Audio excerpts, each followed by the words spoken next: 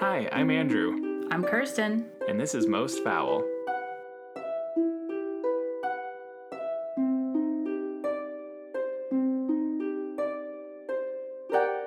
And we're back. Back again. What's that from? You gonna sing more of it? Oh, Slim Shady. Yeah. Eminem is in his 50s. How crazy is that? I just can't get over all of the sampling of early 2000s music that's happening in current music now. It's like, oh, so this is what that feels like. Yeah. Hearing Destiny's Child and Fergie being sampled in different current songs. Well, I was talking to someone the other day who has like a teenage child, and doesn't have a teenager like in a cage in their basement. Has a teenage child, and was saying that the teenager said something like, "Oh, that look is so 2002 or something, or Y2K," and the person said, "What do you mean? What does Y2K even look like?" And I said, "That's how you know when you've become old, is when you look back and you can't identify what that decade looked like or sounded like." It's like you have an idea of what the 80s was and a stereotype if you had to dress up as the 80s for a Halloween party, or the 70s or the 60s or even the 90s, but the 2000s is when I got old, because if I had to come up with a 2000s Halloween costume, I couldn't do it. Oh my god, I can see it so clearly. See, that's our age gap there. So that's my new official definition. If you can't think of a Halloween costume for a certain decade, that's the decade in which you got old. I mean, I suppose I've gotten old, but it also gets hard to watch the recirculation, because what would the costume of today, if you were like the Gen Z costume of today, it would be 90s clothes again. Well, that's when you're super old. That's when you're super old, is when you could identify it, but you know which decade it originated in. Because you see the bucket hats, the high-waisted jeans. I see it all the time whenever I'm on campus, and it's just like, wow, you're really making the same mistakes that we did. Are people wearing Juicy Couture Not velour yet. That would be a tracksuits anymore? great thing to bring back. I mean, that's the only thing I could really think of if I had to come up with a 2000s Halloween costume. But think of like, I mean, all of those like Disney Channel pop stars of that era with like a tank top, but also like a t-shirt underneath it, and like not quite capris, but kind of capris. Like dresses over bell-bottom jeans. And I mean, I could do it, but I mean, I think all it is really, that's the age at which you stopped paying super laser focused attention to the trends, So you are kind of aware of it, but you couldn't come up with those finer details because you were, like working a job or raising kids or whatever you were doing at that time that you got old. And it's like you mature enough to stop caring. It's like, I know what looks good on my body at this point. Yeah. And I know what's comfortable. So like, I'm fine. I don't need to know what the trend is. Except when it comes to a himper. What was the name for like men wearing rompers? Not a himper. A rompim. A rompim. I mean, that was a fad that didn't last long enough or go broad enough. I was too tall. Yeah, same. Having connected shorts and pants, it's that's gotta cover a lot of area.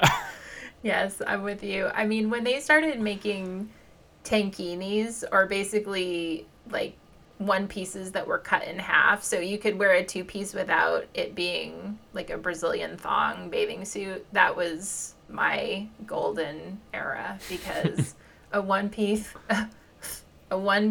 women's bathing suit is the worst for a tall person. Truly a nightmare. It is a nightmare, yeah. I mean, a woman's bathing suit in general seems awful. Yeah, I don't know. I don't have energy to care anymore. I've hit that point of like, the meme, like the beach is going to get whatever body I give it. Like that's where I'm at right now. I've entered into an odd era of aging, I suppose. Yeah, you're in the no man's land right now. But I'm also in the, like, other than, like, eggs, dairy, and produce, I have already purchased every ingredient for Thanksgiving. By the end of the first week of October. But I think now we have to be really careful and we have to separate what's Andrew from what's 35. That feels like it's really 98% in the Andrew column. It's like every time I go to the grocery store, another item is missing because of air quote supply chain. Oh, I know. Well, here's where it comes in handy that I love pumpkin and pumpkin spice so much. Every year I stock up, so I have supplies that I got last year for just in case and to carry me throughout the year that I didn't use. So if you need any pumpkin spice seasoning, just let me know because I got you. I've also entered into the phase of making a will. Yeah. So that's an interesting I mean, you could thing. just be irresponsible like I was and just, not do it till you're 40. It's because of podcasts. And then you learn something like the recommendation of if you have more than $10,000 in assets in the state of California, you need a will. Yeah. Or the state of California will just take your shit. Yeah, I know. Well, there you go. But you haven't reached the stage yet where it still really feels real that you will be dead someday. that document that you're fretting about right now is actually going to be used by someone at some point. Well, and all of my beneficiaries are older than I am, so we'll see what life brings. Well, then you have to play that fun game of like death dominoes, who goes down first, and then all the different scenarios for the order in which all of the people you love will die. Oh, I mean, if I'm single, then it's just all of my sister's kids. Yeah, but that scenario only gets enacted if you're the last one to go. Yeah. You have to write it as if you're the first one to go, because who knows?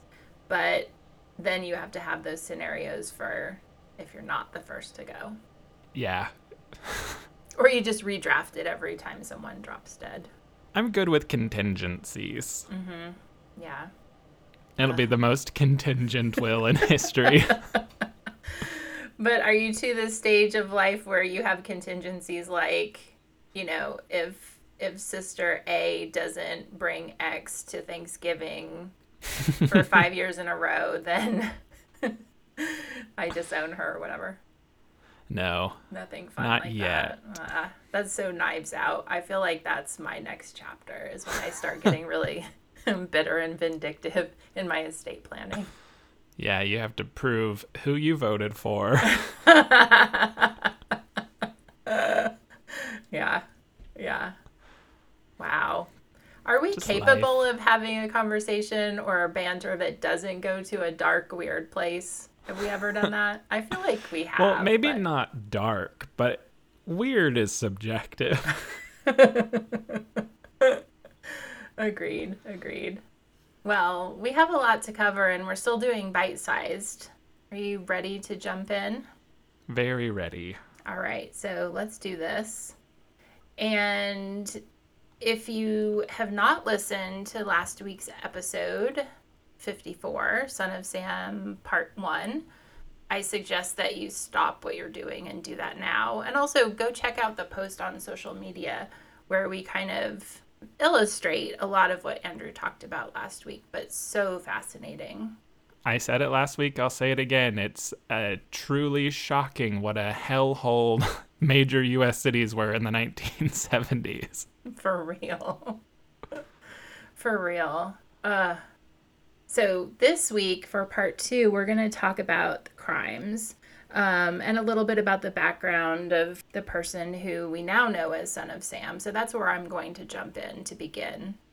So, born to Elizabeth Broder Falco and Joseph Kleinman, Richard David Falco came into this world on June 1st, 1953, in Brooklyn, New York. Elizabeth was a divorced waitress, and Joseph was married to someone who was not Elizabeth. So, shortly after his birth, Falco was placed for adoption. Middle-aged Bronx residents and hardware store proprietors Pearl and Nathan Berkowitz adopted the infant and changed his name to David Richard Berkowitz, switched the first and middle name, and gave him their last name. Now, Berkowitz had a typical, if somewhat troubled childhood. He attended public school in the Bronx, and he showed signs of above average intelligence.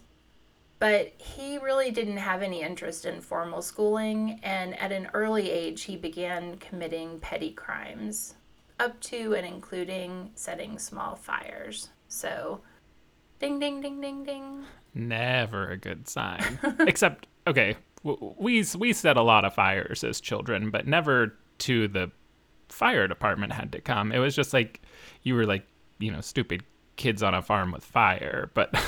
Yeah, like playing survivalists in the woods, but not like in the city in trash cans or whatnot. Again, see our social media from last week. Yes. So, although the Berkowitzes were not wealthy, they reportedly doted on Berkowitz. And at least one psychotherapist was consulted about his misbehavior during his young childhood. But apparently there are no records, kind of school records. He wasn't kicked out of school. There was no kind of major blips at this point, but neighbors reported that he was difficult and could be a bully. In 1967, when Berkowitz was just 14, Pearl, his mom, died of breast cancer. And at this point, what could have been just kind of childhood difficulties that he eventually outgrew became more serious.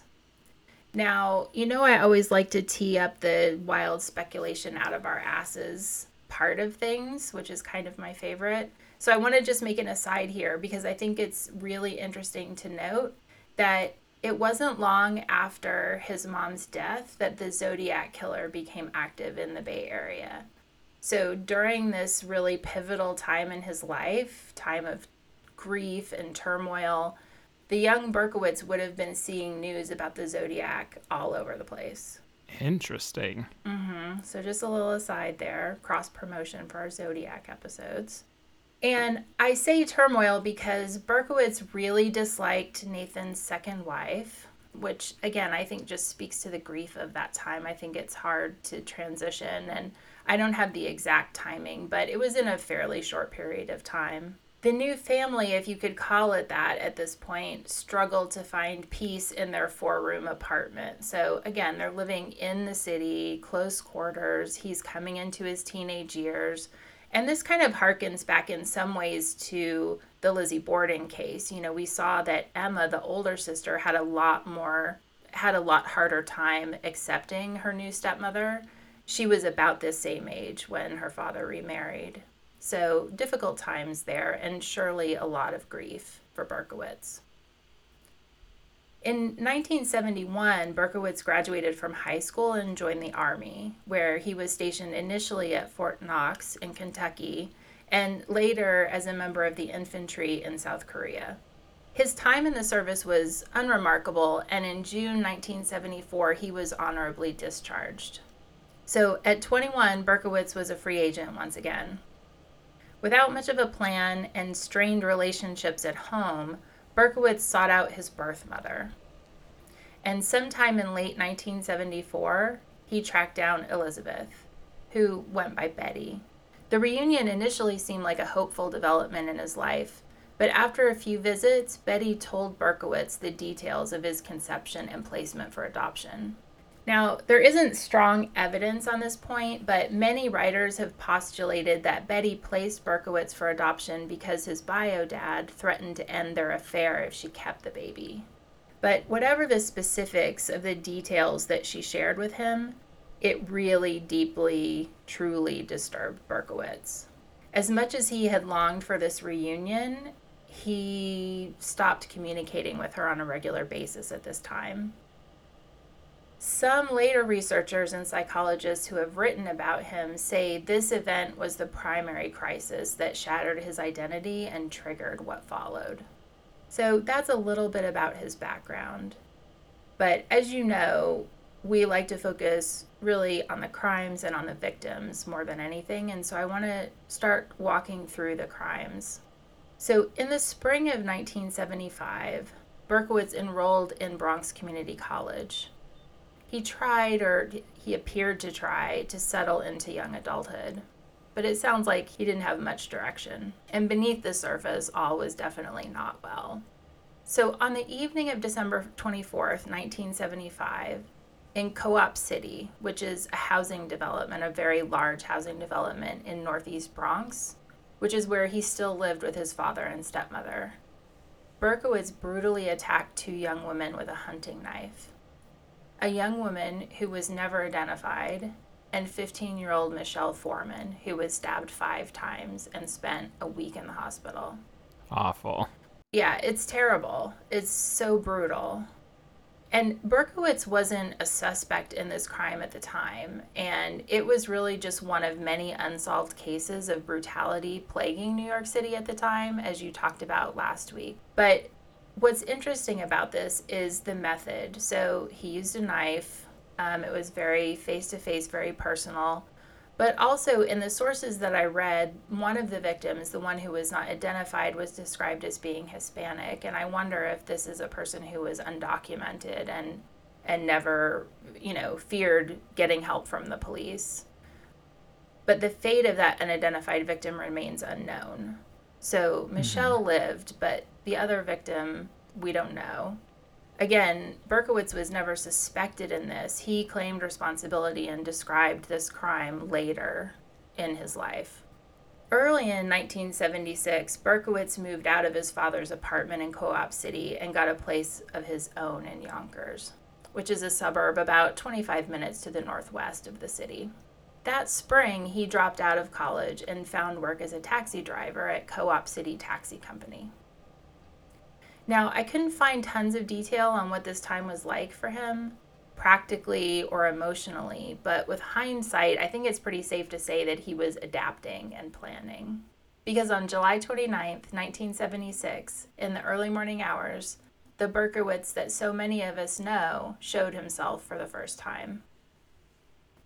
Around 1 a.m. in Pelham Bay, a Bronx neighborhood, Donna Loria, 18, an EMT, and Jody Valenti, 19, a nurse, were sitting in Jody's car talking about their night out at a local club.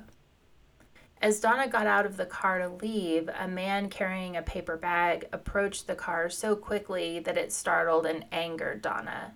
He pulled a gun from the bag, crouched down, and took aim. Donna was hit by one bullet that killed her instantly. Jody was shot in her thigh, and a third bullet missed both of them. The shooter turned and walked away quickly. So Jody survived her injury and said that she didn't recognize the killer. She described him as a white male in his 30s with a light complexion, medium height, and a little on the stockier build. She said that his hair was short, dark, and curly in a, quote, mod style. So I think that just means a bob. Just very quick tangent. Yeah. I don't know if you've ever thought about this. I feel incapable of judging someone's height.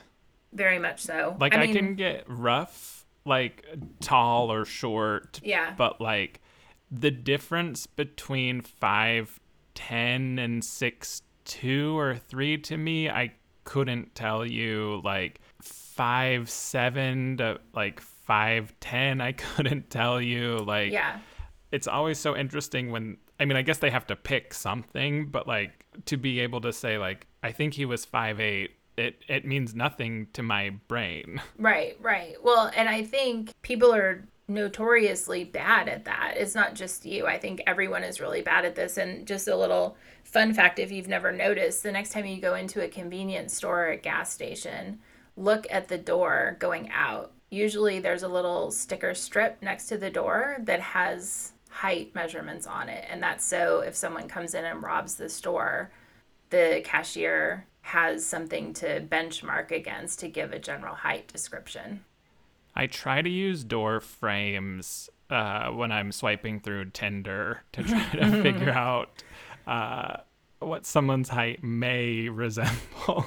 Well, I mean, there's also the simple, formula for dating apps. Men are always a minimum of 4 inches shorter than what they say, and women usually at least 20, 25 pounds less than what they say.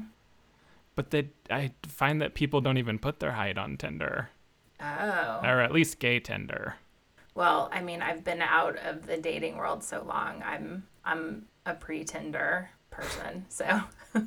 And Hinge has like a mandatory field where you put your height. Oh, really?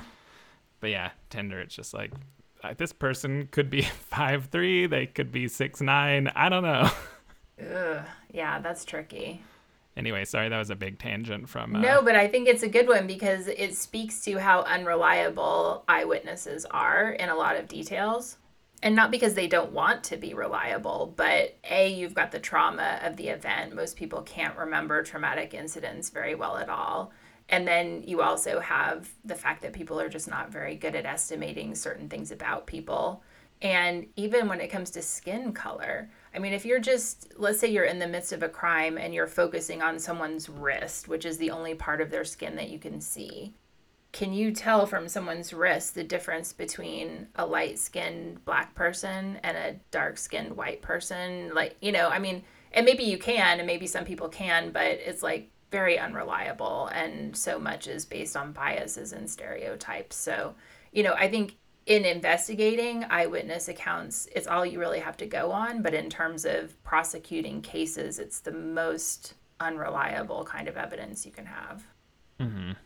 So in this case, Jody's description squared up with something that Donna's father claimed to have seen. He said that he saw a similar man sitting in a yellow compact car that was parked nearby. So they were near Donna's house. Obviously Jody was dropping Donna off. And so he had seen something, and you can just imagine this kind of anxious dad waiting for his young daughter to come home at the end of the night, peeking out the window. This is before cell phones. He can't be texting her, "Where are you? Where are you?" And he sees something and just kind of makes that mental note of it. And then it turns out in an hour's time or 30 minutes time, this is the person that shoots his daughter to death. Ugh. So neighbors also reported that there was an unfamiliar yellow compact car that had been cruising around the area for hours before the shooting. So again, if you think back, I said, it's during this period that he's kind of planning. And I think it's really interesting. We talk a lot about MO and, how criminals come up with their MO or their signatures. And, this first crime that he later admitted to, the stabbing, was similar in certain ways. The location was similar, the targets were similar, but the difference between stabbing and shooting is so dramatic. But I think this is also one of the longest breaks between his crimes.